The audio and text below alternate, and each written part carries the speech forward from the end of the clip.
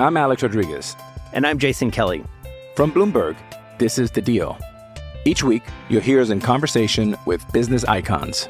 This show will explore deal-making across sports, media, and entertainment. That is a harsh lesson in business. Sports is not as simple as bringing a bunch of big names together. I didn't want to do another stomp you out speech. It opened up so many more doors. The show is called The Deal. Listen to The Deal. Listen to The Deal on Spotify. Hello, it is Ryan, and we could all use an extra bright spot in our day, couldn't we? Just to make up for things like sitting in traffic, doing the dishes, counting your steps, you know, all the mundane stuff. That is why I'm such a big fan of Chumba Casino. Chumba Casino has all your favorite social casino-style games that you can play for free anytime, anywhere with daily bonuses. That should brighten your day a little. Actually, a lot. So sign up now at ChumbaCasino.com. That's ChumbaCasino.com. No purchase necessary. VGW. Void where prohibited by law. See terms and conditions. 18+. It is Ryan here, and I have a question for you. What do you do when you win? Like, are you a fist pumper, a woohooer, a hand clapper, a high fiver? I kind of like the high five, but if you want to hone in on those winning moves, check out Chumba Casino. At ChumbaCasino.com, choose from hundreds of social casino-style games for your chance to redeem serious cash prizes. There are new game releases weekly, plus free daily bonuses, so don't wait. Start having the most fun ever at ChumbaCasino.com. No purchase necessary. VGW. Void where prohibited by law. See terms and conditions. 18+. Hello, it is Ryan, and I was on a flight the other day playing one of my favorite social spin slot games on ChumbaCasino.com. I looked over at the person sitting next to me, and you know what they were doing? They were also playing Chumba Casino. Coincidence? I think not. Everybody's loving having fun with it. Chumba Casino is home to hundreds of casino-style games that you can play for free anytime, anywhere, even at 30,000 feet. So sign up now at ChumbaCasino.com to claim your free welcome bonus. That's ChumbaCasino.com and live the Chumba life. No purchase necessary. VGW. Void where prohibited by law. See terms and conditions. 18+.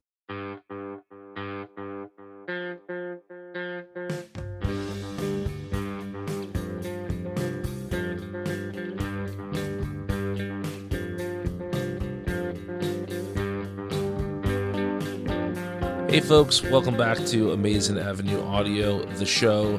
I am Brian. Here with me is Chris. And Chris, the Mets, we're recording this on Wednesday night. And the Mets just wrapped up a series split with the Minnesota Twins. Not the easiest of victories, especially with how far ahead the Mets were earlier tonight. Last night, the Mets had a really rough night behind Jacob deGrom, where even an extreme late inning comeback could not pull out a victory for the team. You know, we've seen them now have a good road trip and a middling to poor homestand. How are you feeling generally about the team before we start talking specifically about the last week or so? Yeah, cue the home road splits talk. Which tends to be a favorite topic in lots of places. But yeah, I guess I still feel the same. I think what they've done so far is shown us who they are. And it's a team that can be fun when things are going well. And when the flaws are being displayed, it's not so much fun. It's a team that can absolutely hang in there and compete in this division.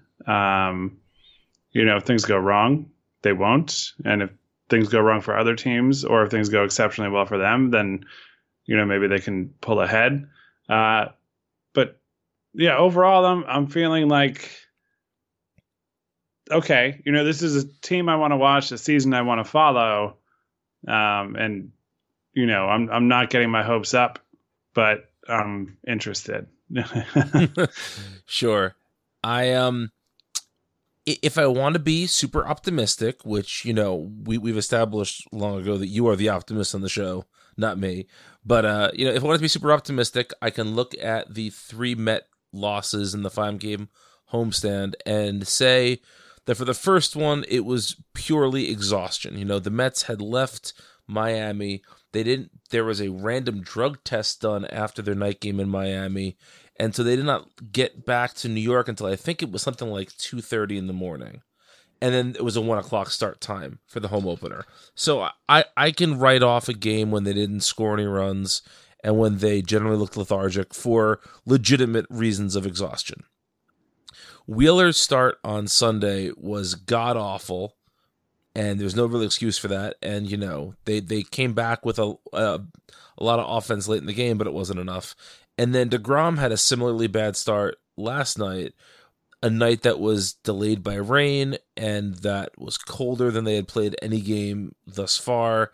And it had been a year since DeGrom had a bad start, so it's not like any of these point to sort of systematic problems with the Mets necessarily. These are the types of games that the teams tend to lose. When your best pitchers have bad games, you typically lose those games. If this trend continues, I will be more concerned. But I think thus far, like you said, the team is just kind of showing us who they are so far this year. And one thing that I don't think I expected, and I can't speak for you just yet about this, I did not expect this team to be as strong offensively as they have been thus far. Is this a surprise for you as well? No, I don't want to say no. I don't want to. I'm not going like I was right angle with it, but I mean, I think I was pretty negative about everything about this team coming into the season. Yeah, I think you were. But yeah, no, the offense is not. It's not shocking to me. I guess Alonso being this good has helped to carry it. When Nimmo and Cano have kind of struggled a little bit, but it's not an offense that I think is doing anything that was not expected. Maybe it works a little bit better altogether. Yeah, I think that's more what I've been seeing. It's just it seems like this is an offense that is allowing the Mets to have big innings. And it's been a long time since we've seen that from the Mets. It seems like this is a team that can pile on, and when somebody gets on base, it really does seem like anything could happen. This team is not, I think they said it on the broadcast, was it last night or was it Sunday, that basically Gary Cohen said that this team has not given up at bats late in the game, that they have not really laid down and quit late in the game. They've just continued to really fight and really put up these crooked numbers, and it's nice to see that. And I think that it's been a combination of a few things. You mentioned, Pete Alonso being really good out of the chute. I think we've seen that even a not so hot Robinson Cano is an improvement over a lot of what we've seen from the Mets infield the last couple of years. So it's nice to see that. Wilson Ramos has not been hitting the cover off the ball, but he's been very consistent and putting the ball in play and having some nice situational hitting. McNeil has not been super hot, but Conforto, my goodness, Conforto looks like one of the hottest hitters in baseball right now, the way he's driving the ball at the moment. So I think for me, it's not that I didn't believe the individual players could have these seasons, or these seasons. I'm saying seasons like it's been more than 2 weeks. But, these performances, but to see them all sort of string this together, it gives me a little bit more hope for this team, because they have won some games where their pitching has been not very good. And I was really under the impression that this was going to be one of those seasons that if the pitching was off, the Mets were going to lose most of those games. Yeah, I guess I think that might still be true, but yeah, only because the pitching could be so incredibly off, Right, but I don't know if that's going to last necessarily from some of these starters. Yeah. I hope. Yeah. I hope not. I hope. Yeah. Yeah. It's. Yeah. Our friends over at A Pot of Their Own last night talked a little bit about how can I put this? The general state of disarray for the National League East's bullpens. And that's certainly true for the Mets, but it is very true for Washington as well, and Atlanta, and to a lesser degree Miami and Philadelphia. Actually, I think Philadelphia is actually having a worse bullpen stretch right now than even the Mets are. But regardless, it's just the bullpens are a problem all around the National League East right now, which to me seems to have a pretty simple solution. which is that one of the best closers in baseball history, if we're speaking hyperbolic, or at least one of the best closers in recent baseball history, is available for nothing other than money at this point in the season. And it seems like there's not a ton of interest in Craig Kimbrel out there, and so the Mets should be able to sweep in and get him for a reasonable deal for a year or two. And all of a sudden, it doesn't fix your bullpen issues, but it gives you a really nice weapon to turn to on a night when, for whatever reason, Diaz isn't available or the rest of your bullpen has been taxed. Having Kimbrel come out of the bullpen, man, that just sounds too enticing to not take seriously. Do you think there's any chance, and I mean within a reasonable, obviously there's a chance of everything happening, but is there any sort of reasonable expectation on your part that the Mets make serious inquiries into Craig Kimbrel? I can't say that name tonight. Kimbrel. No, because I don't think there's any reasonable chance that they'll do anything that costs money to help them this year. From here on out, it's a weird situation, but you look at the division, and sure, it's still extremely early, but all four of the teams that are major league teams in the National League East, their bullpens have just been awful. The Phillies, by ERA at the moment of this recording, the Nationals have been the worst in all of baseball. The Mets have been the 5th worst. The Braves have been the 9th worst, and the Phillies have been the 13th worst, which is far enough down the list that you could, reverse it and say where they ranked in a more positive sense. But it's still, they're all in below the back average. half of the league. Yeah. Oh yeah, no, and it's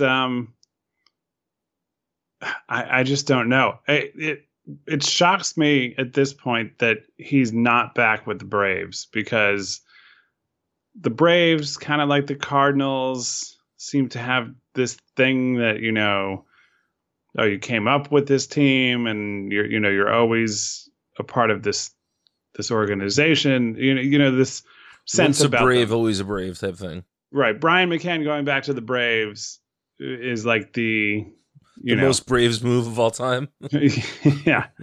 Yeah. So I'm shocked that they haven't worked something out with Kimbrel. But yeah, I just don't know. I really don't expect the Mets to take it seriously. I think, and I do think some of the Mets relievers are better than what they've shown early on. Sure. Diaz has been human, not just straight dominant. Familia has struggled, and I think he's definitely better than what he's looked like so far. And Lugo's had a rough go of it thus far. Although yeah, he's sort of righted the ship the last 2 appearances a bit. Yeah, so these guys could settle in, and it could improve on its own. But it is just sort of highlighted. Tonight's game was kind of a good example. You have Diaz hadn't pitched since Saturday. It was a Wednesday night game, and it's a game that really, it was a big enough lead that getting your 2 best relievers in there should be somewhat embarrassing, or at least concerning. Right. But then Diaz pitches the night before they go to Atlanta for 4 straight games and go straight to Philly for 3 there. And, you just look at it and go, that wasn't really ideal. And this team has not had the support from the lesser relievers where you could go, all right, they're up 4 or 5 runs, in Atlanta. Maybe we can just get through this game with the starter and, and a couple other relievers who aren't Diaz and Familia. But yeah, not only that, but, sorry to interrupt you there, Chris, but, no. The last 2 nights you've had the 2 most on paper surefire starters the Mets have going for them. Right. So going into Atlanta with Matz, Wheeler, and Vargas as your first 3 pitchers, you're probably going to need your bullpen a fair amount in those games. None of those guys are particularly known for going deep into games at this point in their careers. So you would think that prioritizing having a fresh bullpen would be, something Callaway would have considered tonight. But I also understand you want to get Diaz throwing regularly. You don't want to have him sit out for 5 or 6 days without throwing. I totally understand that. But it just seems to me like you can have him throw a side session. You can have him do extra work. There's plenty you could do that doesn't involve putting him in the game and possibly burning him out for tomorrow. Yeah. Yeah. And so, you look at all that stuff and then it's like, okay, this is where somebody of Craig Kimbrell's caliber would, Craig Kimbrell's caliber. That's good. Yeah. But somebody like that could come in and drastically change things and give you the option to use two guys and still have one of them available for tomorrow. And not that Familia or Diaz looked like they'd be unavailable tomorrow. But they might be available Friday if they throw tomorrow. Right, yeah. So you have a cumulative effect in play. So, we see the devil's advocate or just straight up Kimbrell haters or whatever throwing out things like, oh, he's not going anywhere where he can't close, or, they're not going to pay him. That part I agree with. But I think the notion, and maybe I'm wrong, maybe Kimbrell is saying I need to be your closer or I'm not coming there. But the notion that a reliever must be racking up saves to make money is sort of an old thing. It's to the extent that free agents have gotten paid, there hasn't been a huge difference between a closer and other relievers who are, high leverage, good pitchers. Right. And you figure for Kimbrell at this point in the season, unless a closer blows their arm out, most teams, that's the first piece of their bullpen they're trying to sort out in the offseason. So it's not like there's going to be that many openings unless somebody gets really hurt or is like Trevor Rosenthal level bad. But hopefully the team has not put together their pitching staff with their ace reliever with the potentiality for being that bad. Potentiality is not even a word, but the potential. What the fuck is wrong with you, Chris? You know what I'm saying? So I don't know what Kimbrell's really waiting for unless he's waiting for an injury. And while that's likely to happen, we don't know when it's going to happen. We don't know what team it's going to happen.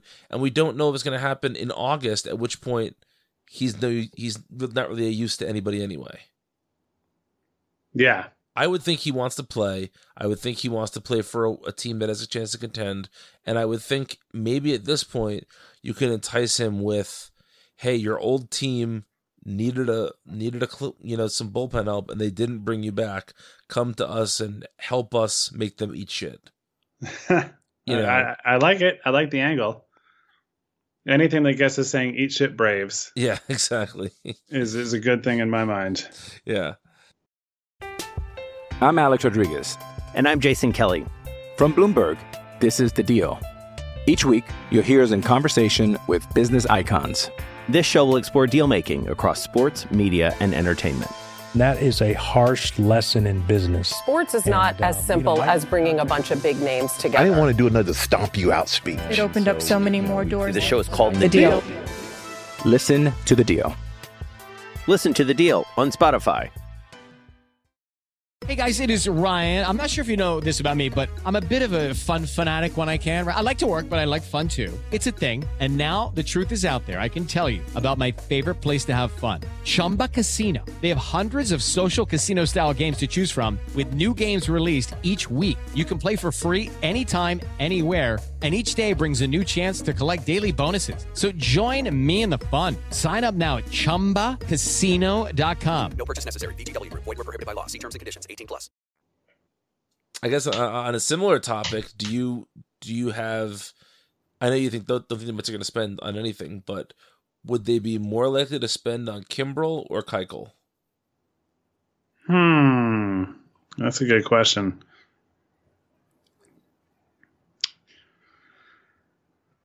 I guess I could say I'd go with Keuchel slightly. Yeah, I think that just from a sort of practical standpoint, Brodie Van Wagenen had a say in assembling this bullpen. And so for him to sign a free agent at this point in the season would mean that he would feel that his offseason was not as successful as it could have been. Whereas he had nothing to do with the starting rotation. This is a rotation he's inherited. And I think it's very easy for him to say, look, we thought we had more on paper than we have with this rotation. We need to bolster it. I think that makes him look better than sort of admitting defeat from his own offseason. That might be overthinking everything, but does that make any sense to you? Yeah, it does. And, whether or not it's true, that he would approach it that way, we don't know. His stock answer would be that we're always looking for ways to improve the team, and we always want to get better. But yeah, it makes sense. And, on top of that,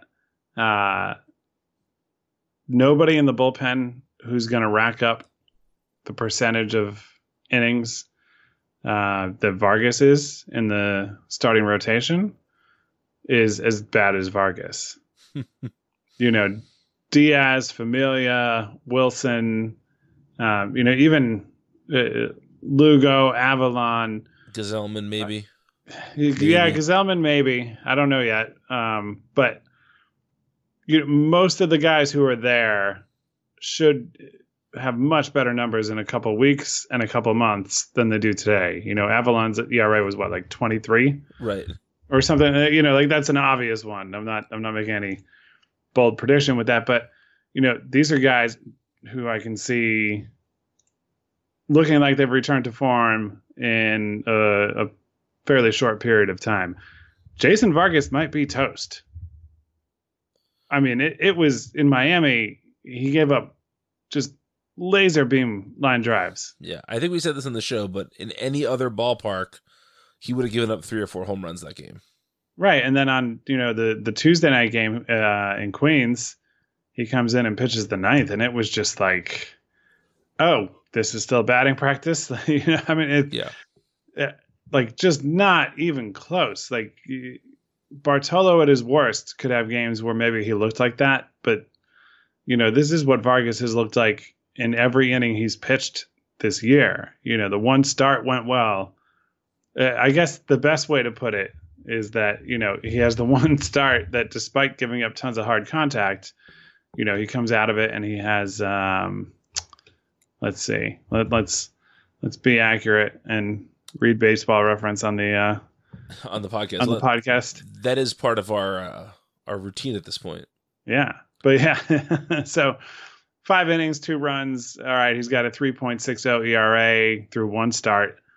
And then he makes a 1 inning appearance and his ERA is 9. Look, maybe I'll be completely wrong on him and he'll string together 10 or 15 good starts in a row and, look like a solid 5th starter. But I don't see it. I mean, this looks like a guy who, and the Twins lineup is good. So yes, I'm not putting that down.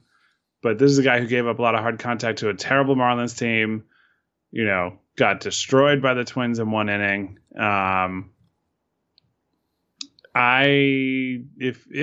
Unless there's a miracle signing, and even if there was, I don't think, Keuchel would come in and start on Saturday. No. I think Vargas in Atlanta is something that I'm glad that I have other plans on Saturday night. Yeah. I mean, I guess you could make the argument that it's too early to panic about the starting rotation. And I don't think either of us are necessarily panicking about it. I just think that if we're looking for obvious ways to improve this team,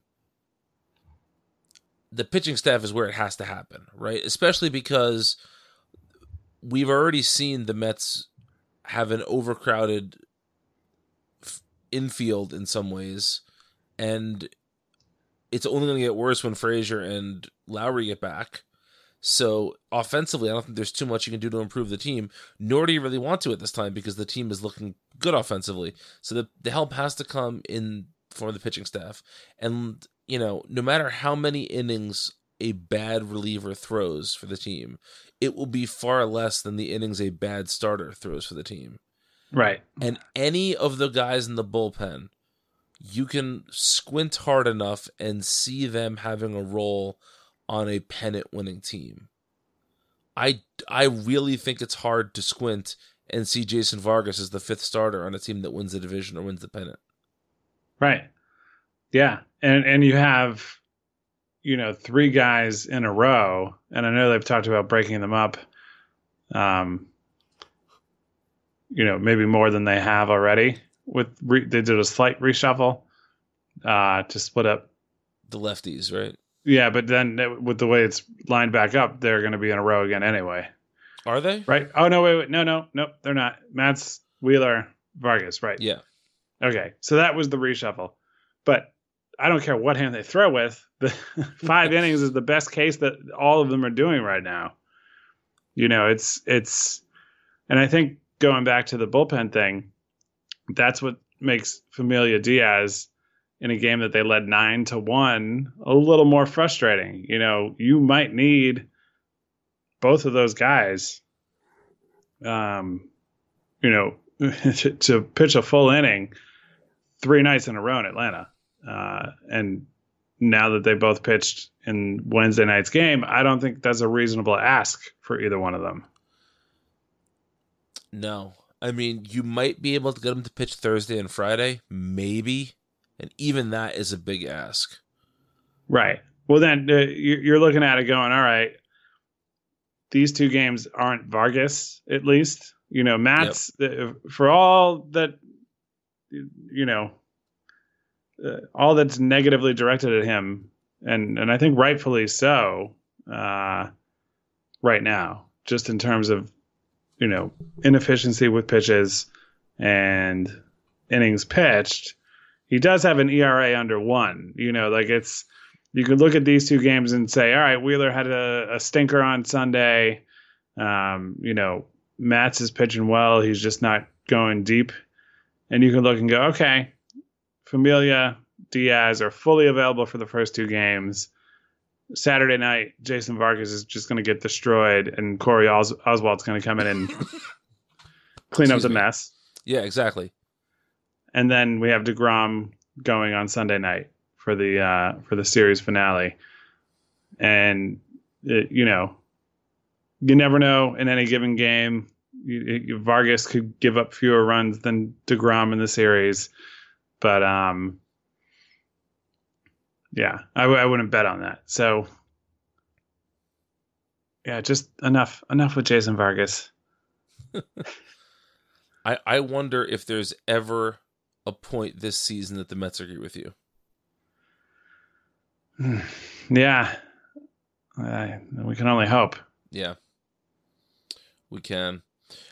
So when we spoke last week, we had, just 6 games under the Mets belt for us to sort of look at and begin to talk about how we felt the team was doing. And, now we have a bigger sample than that. We talked a bit about some surprises, some, pitching performance.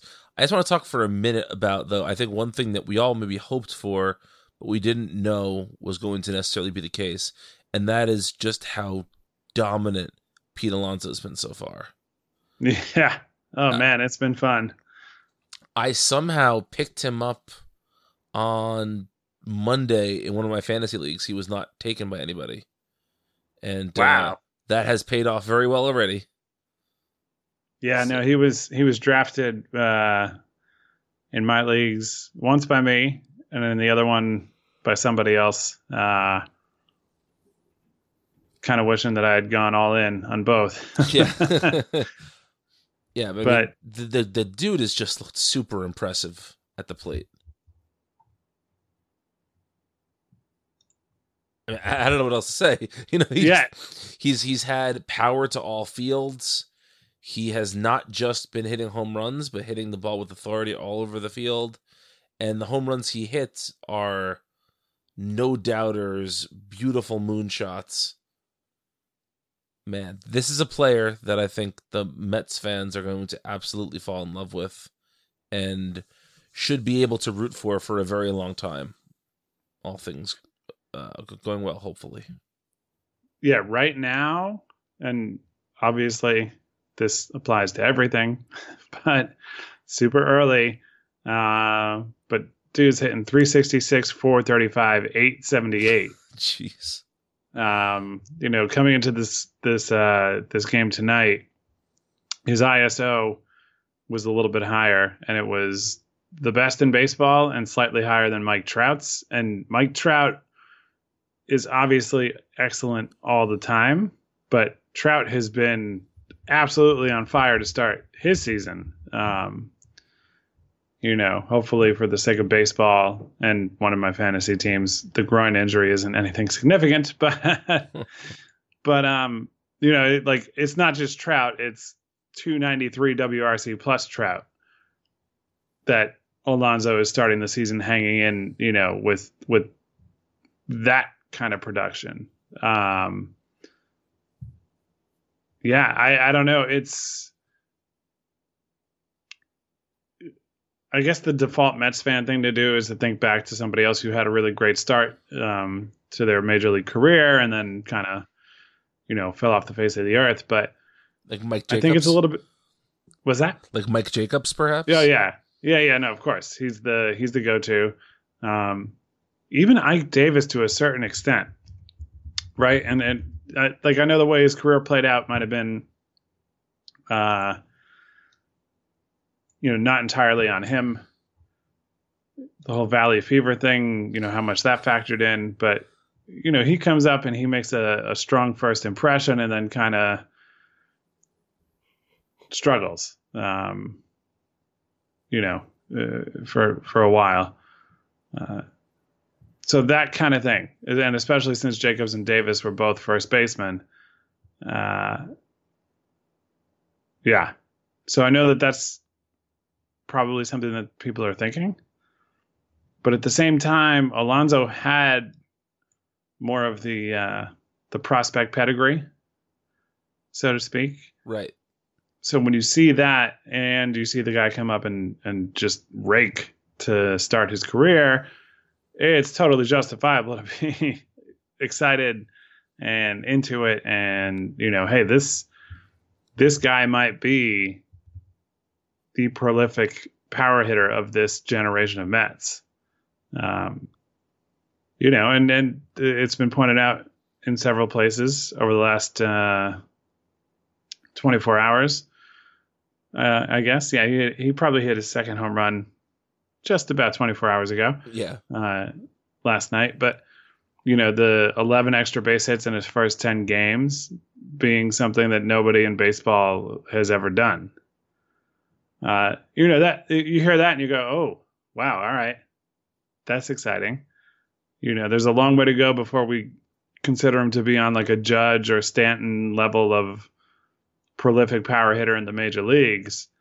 But, you start doing things like this early and you're going to get everybody's attention. Yeah. I mean, it's going to be really fun to watch him over the next few weeks and months. He's going to struggle a little bit. He's going to get, found out a little bit in terms of pitch selection, but it's going to be fun just watching him hit the shit out of the ball. I don't know what else to say. He's just, we saw that one Cano home run. I think it was over the weekend where he did like a very small, it wasn't a bat flip, which is like a dropping of the bat, but it was this total confident, like, yeah, I hit that and I knew it was going out. And I feel like there hasn't been a Met in a while that has done that with any regularity. Like, there just hasn't been that swagger of a home run hitter for the Mets in a long time. And I think Alonso has that potential to be that just I mean, he's hit some moonshots to straightaway center. Yeah, the home run that is. Yeah. Yeah, no, the home run in Miami was just, I mean, that was the one that everybody, the instant it happened, everybody was just like, oh, like what, like how, I mean, it just destroyed that baseball. But the first one, I think, if my memory is correct on the sequence, the first one that he hit in the Tuesday night game. Was that one off the end of the bat? I think so. I mean, it went pretty high up in the air too, and it still cleared the fence in center field. That wasn't one where he smoked the ball and we're sitting there in awe, but it was one that, looked like it might not be much, and it was a home run. Yeah. I'm not like Mr. RBI guy here, but the Mets have played 11 games. He's got 15 RBIs. Hashtag on pace for 221. Like that. Nobody is predicting that he'll have 221 runs batted in. But, when you just take that out and put it over the course of a season, it illustrates how good somebody's been. Absolutely. To play for 2 weeks at a 221 RBI pace is pretty impressive. And, if you play, if you play a month or 2 months and it's half of that, that's still like, wow, that dude is bringing people in. I mean, I was at the Tuesday night game, and before Gazelman and Vargas just gave the Twins double the runs for, nothing. But before that happened, I had said to the people I was there with, if Alonso comes up with men on base, the Mets are going to win this game. And obviously, you don't know how it would have played out and what would have happened in a different circumstance. But when it got to that point that Alonso was coming up, if it was still 7-4, or maybe even just 8-4, there could have been a very good chance that he would have done something to get the Mets, at least tied up or maybe even ahead. Yeah, absolutely. It's a really bright spot for the Mets right now, and it can be really easy to fall in love with the idea of a core of the team, built up around Alonso, Conforto, Nimmo, McNeil, and Rosario, all of whom are young players that were brought up through the Mets system who can be held on to for relatively cheaply if the Mets start extending them sooner than later. Probably not Conforto in that category because of his relationship with Scott Boras, but just the idea of being able to lock up some of these young players and really focus the team offensively for the next few years is a very exciting proposition for me. And I think for a lot of Mets fans. McNeil really needs an O on the end of his name to fit in with everybody else you mentioned.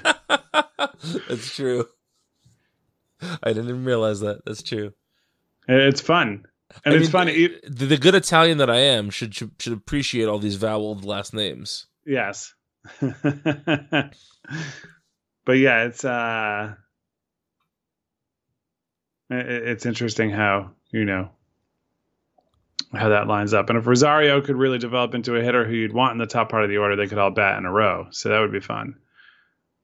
That will be fun. As it stands, there are plenty of them in the lineup. So. Okay, round 2. Name something that's not boring. A laundry? Ooh, a book club. Computer solitaire, huh? Ah, sorry, we were looking for Chumba Casino.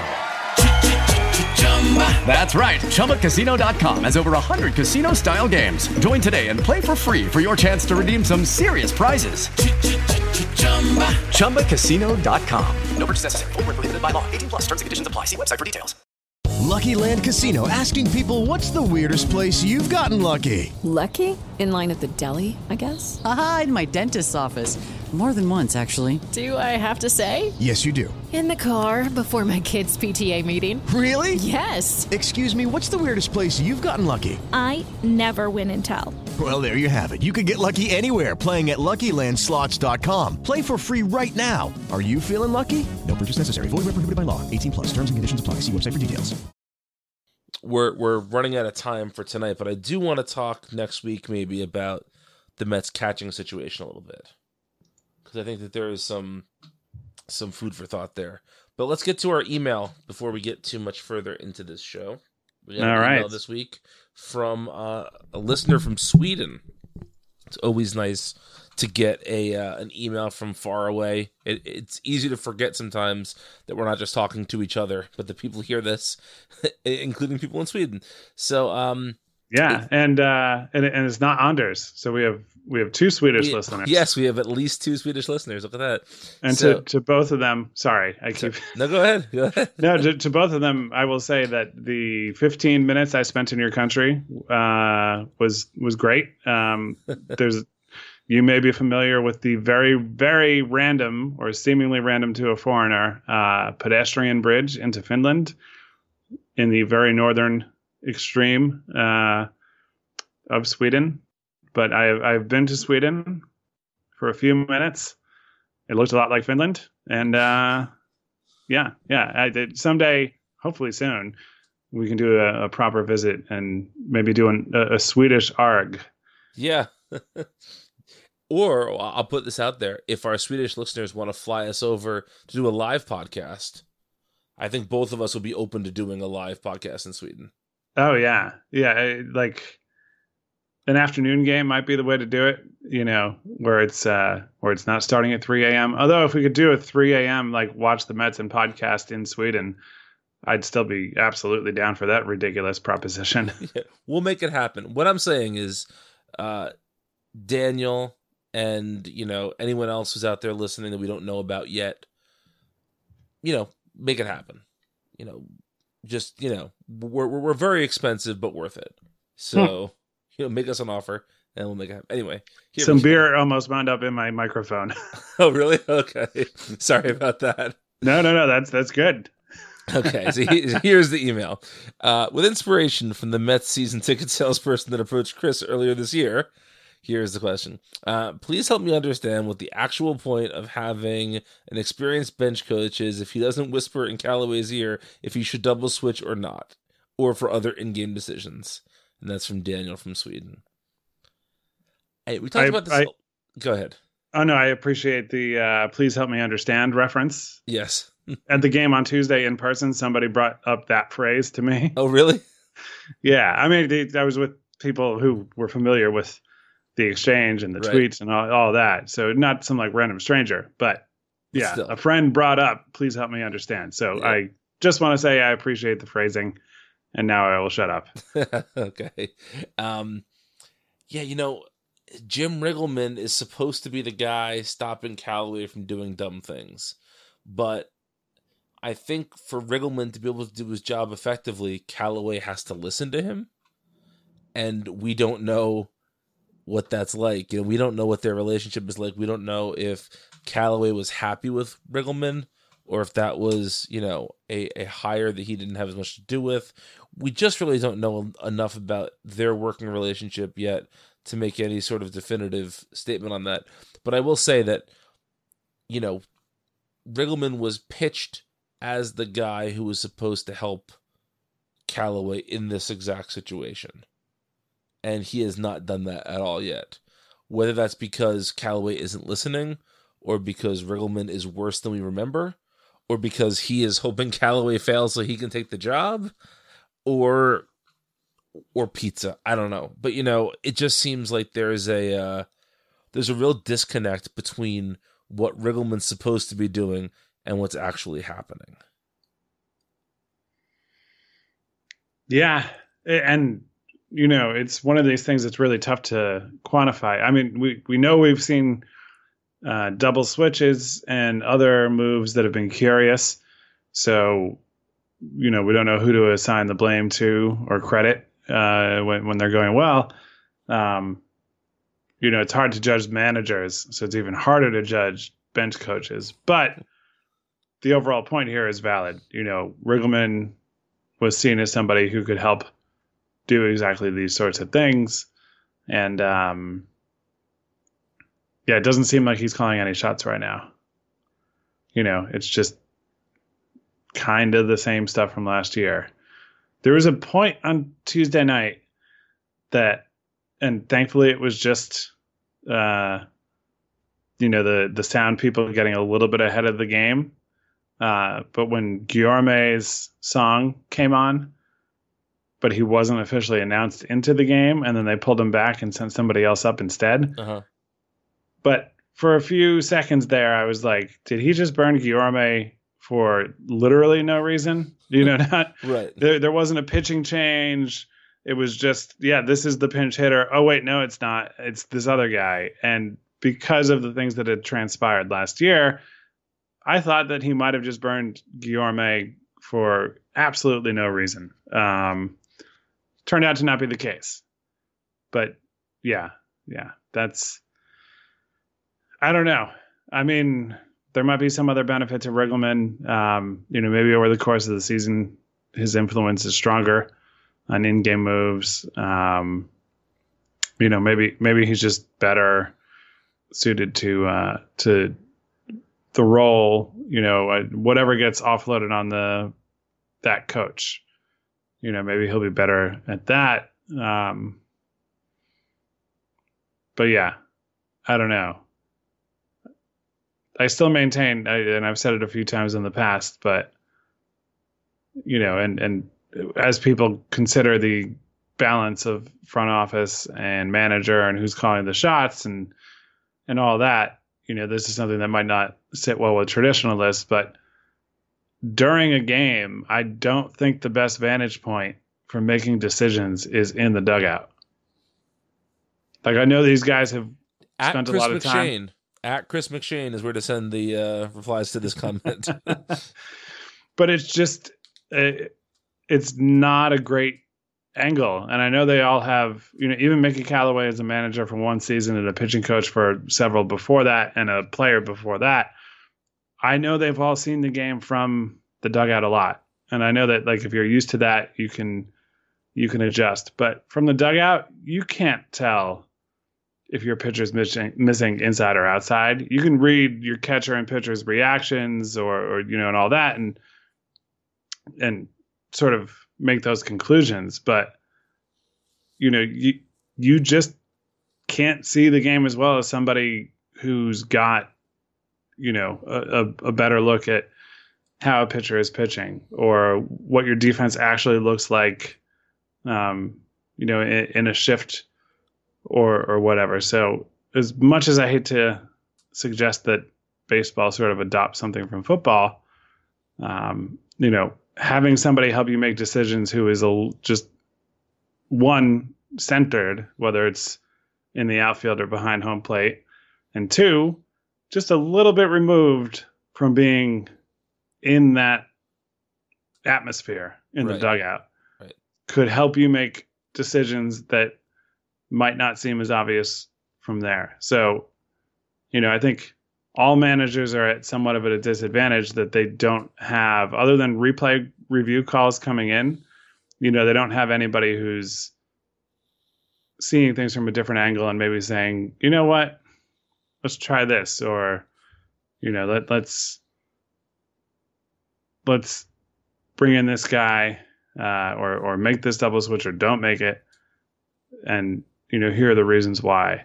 So it's not really necessarily a plea to have a front office run the show in terms of in-game decisions, but I would still love to see a team figure out a way. And I'm sure MLB has archaic rules about communicating with anybody who's not in the dugout or the clubhouse, but a by the board way to get a better look at things. I mean, I would think that a guy in the clubhouse with the right cameras set up could do that job. That's true. But still, your point is one well taken. And it's not an excuse for for any individual manager. It's just like, that's a weird spot to sit and have to make these decisions. Right. Well, I think that just about does it for our show for this week. A non-baseball note at all. This weekend is Star Wars Celebration. So we might have an episode 9 title on Monday, Chris. Ah, okay. Actually, tomorrow, I guess Friday at noon, I think, is the episode 9 panel. Yeah. So maybe we'll have that. Also, possibly a trailer or a trailer for The Mandalorian, the new live action show. Lots of fun Star Wars stuff this weekend. So if like Chris and like me, you're a big Star Wars person, enjoy this weekend Star Wars Celebration. If you're not going to do that, though, go to AmazingAvenue.com and check out what we have going on over there. Minor league season is up and running, so we have our daily farm report, we have game recaps, we have news, we have analysis, we have it all. We also have a bunch of new podcasts, so please be checking out Monday's show From Complex to Queens, Tuesday's show Unformidable, Wednesday's show A Pod of Their Own, and the occasional Friday show Amazing Avenue in Conversation. Last week I spoke with Ron Darling. If you haven't checked that out yet, please do so. I had a lot of fun talking with Ron, and he's a great interview, so that was super fun. So check that out. Find Amazing Avenue on Facebook, Twitter, and Instagram at Amazing Avenue. Email us, aaudiopodcast@gmail.com. Find Chris on Twitter at Chris McShane. Find me on Twitter at Brian Needs a Nap. Chris, leave us with a music suggestion. What are you listening to right now? Okay, well, Record Store Day is coming up on Saturday. So I will say, I'll give 2. One, they're both Jeff Tweedy related. One is Jeff Tweedy. He played some songs at Town Hall earlier this week that were off of Warmer, which is a Record Store Day exclusive, like, B-side bonus LP. Yeah. It'll be on all the digital stuff, I'm sure. You know. You said not till later in the year. Okay. But yeah, no, it was, if you like Wilco and you like his songs, it's a little more to whet your appetite until the new Wilco record, takes form and gets put out into the world. So, so What We Heard was good. And, if you're going to be out there early on Saturday morning, there's that. And then one that I have not actually bought the vinyl of, but I have played the hell out of on Spotify, the Replacements live at Maxwell's. Uh-huh. Oh, it's so good. Yeah. It's so good. I don't know how else to put it, but they just shred, they just rip through so many songs. And there are some takes on there, and I've my appreciation of the Replacements was maybe a little later than I would have liked in hindsight, but man, some of the best takes of the songs that I love are on that record. So yeah, those 2. I'll throw a quick one out there. I'm scrolling through my Spotify to try and find something that isn't so perfectly on brand for me. Like I was gonna say the most recent Bob Mould album is great, but of course it is, and again, that's pretty on point for me. I might have to say Bob Mould because it's a really good record, man. I think it's one of his best solo records. Yeah, I've been listening to it a lot lately. It's a really good, like, springtime, getting warmer, hanging out outside with a beer album. Oh, actually, here's something. So a friend of mine sent me this really cool compilation that's called Surf Age Nuggets, and it's the sub title is Trash and Twang Instrumentals, and there's a song called Jack the Ripper by a band called The Valiants from early in the 60s, and it's a super cool surf song. And I've been playing it around the house like every day, so much that my son is now really into dancing to it. So, Jack the Ripper by The Valiants. There we go. That's a weird pick for you. So, enjoy that music. Check out Replacements live at Maxwell's. Check out the new Tweedy record. Check out that weird surf song. And until next time, let's go Mets.